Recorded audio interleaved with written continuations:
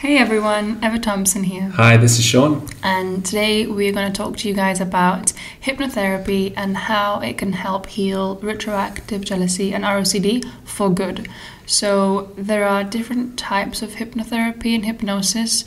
I am personally trained in rapid transformational therapy, so that is a combination of CBT, NLP and hypnotherapy, and Sean is trained in hypnotherapy and NLP. Yeah. So having said that, I think it's important to first understand what hypnotherapy is and what it isn't. There are misconceptions around hypnotherapy because it's hypnotherapy that people most commonly know for entertainment, right? So sometimes people think that hypnotherapy is being gullible or being weak-minded or loss of self-control, and it's actually completely the opposite of that. Yeah, it's being in a really awake state. It's being completely relaxed. It's being able to exercise your mind and being able to allow your subconscious mind and your conscious mind to interact with each other. So no more of this when you're consciously trying to change something and your subconscious, your emotions are stopping you.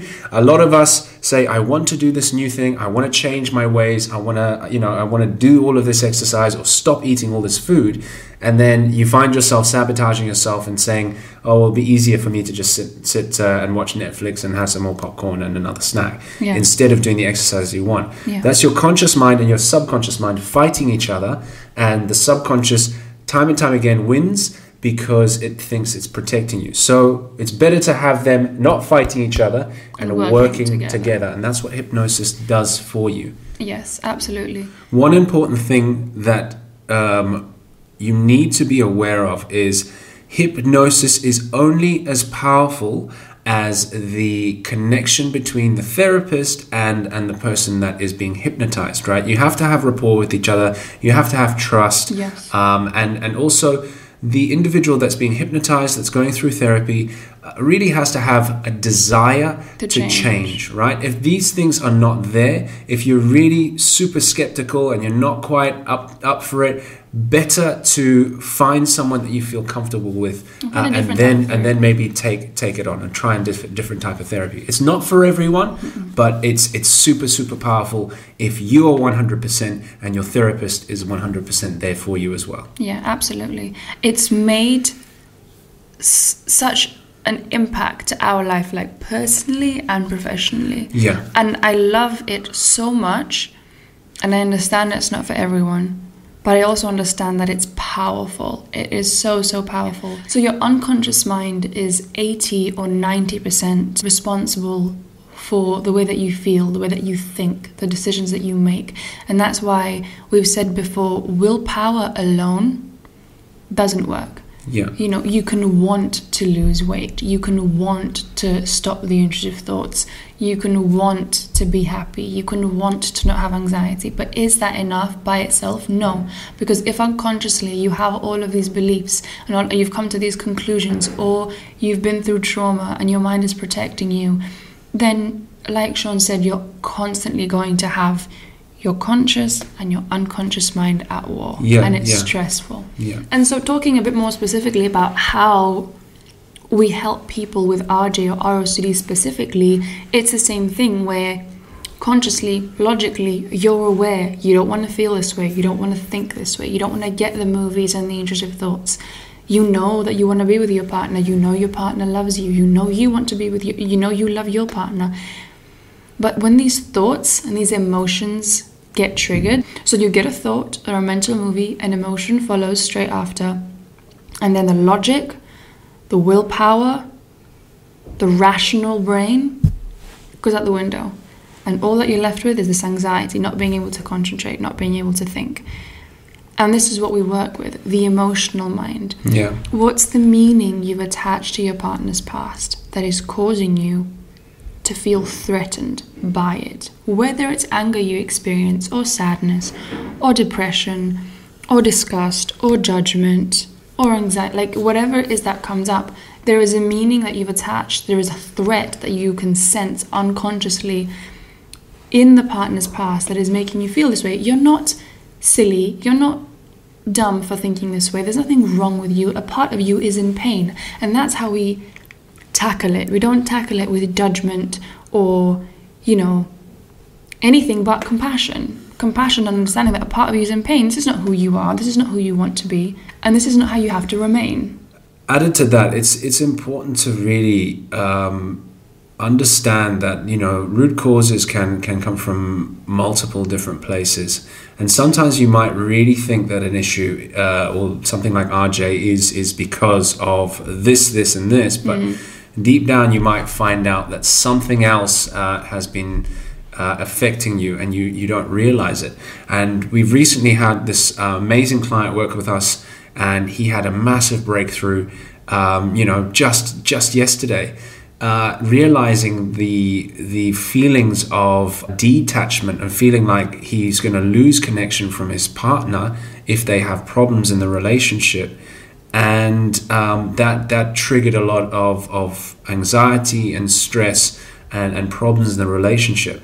But deep down, there was something that happened in the past when they first started going out together that made this client of ours feel that the relationship was always on edge, and not realizing that initial event that happened when they were teenagers is affecting them today. The feeling of not being good enough to their partner when they were 16 and them having a few relationship issues then are still affecting them today in their adult life with kids and all sorts of other work pressures and everything else with that. So it's important to know and understand that root causes are there. RJ is a symptom itself of underlying issues, and what we do is help you really figure out and find the blind spots.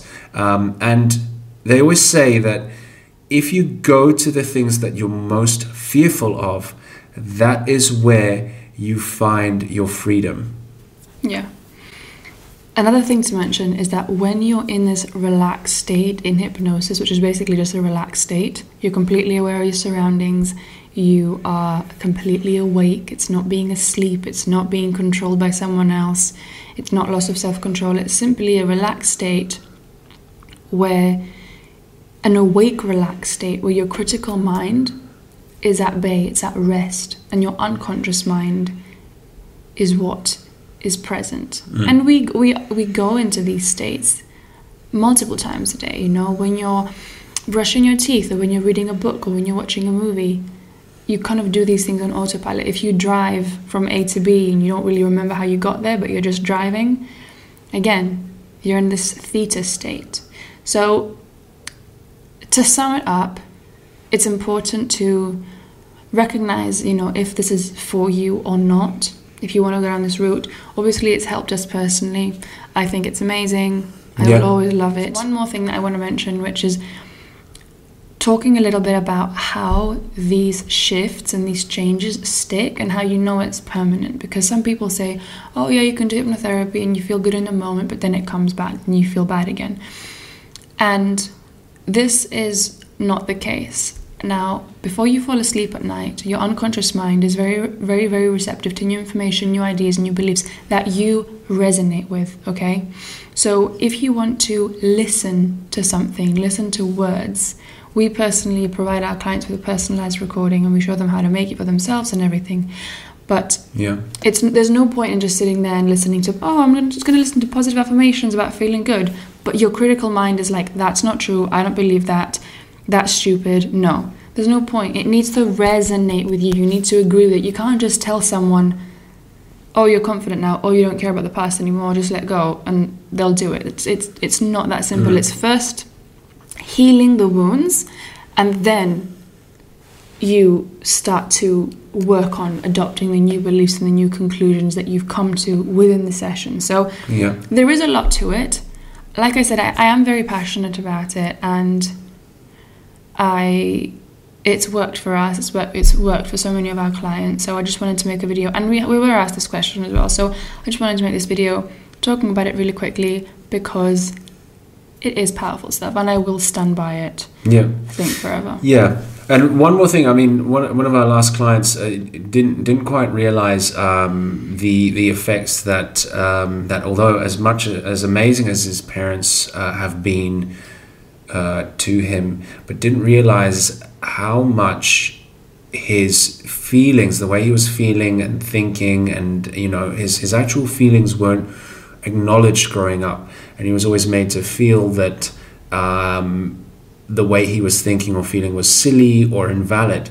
And that really played into not feeling good enough and not really standing by what he wanted to do and what he believed in, and always feeling like if he did something wrong, his parents' love and attention would be pulled from underneath him. As a child, your parents or your guardians are responsible for your survival. So if your needs aren't being met by them, it actually is a threat.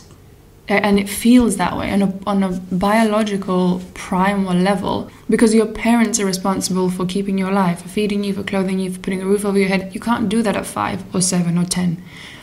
Even at 16, Yeah, it's tough. So a lot of the time, the anxiety that we feel, or the fear of what if it doesn't work out with my partner, what if they leave me, is similar or the same to the fear of a child of if my parents leave me, if my parents think I'm not good enough, if they don't meet my needs. So to sum it up, guys, remember, hypnotherapy is not sleep, it's not lack of self-control, it's not being gullible, it's just rapport with your unconscious mind, understanding yourself better, and understanding how you can make your conscious and your unconscious mind work together instead of against each other.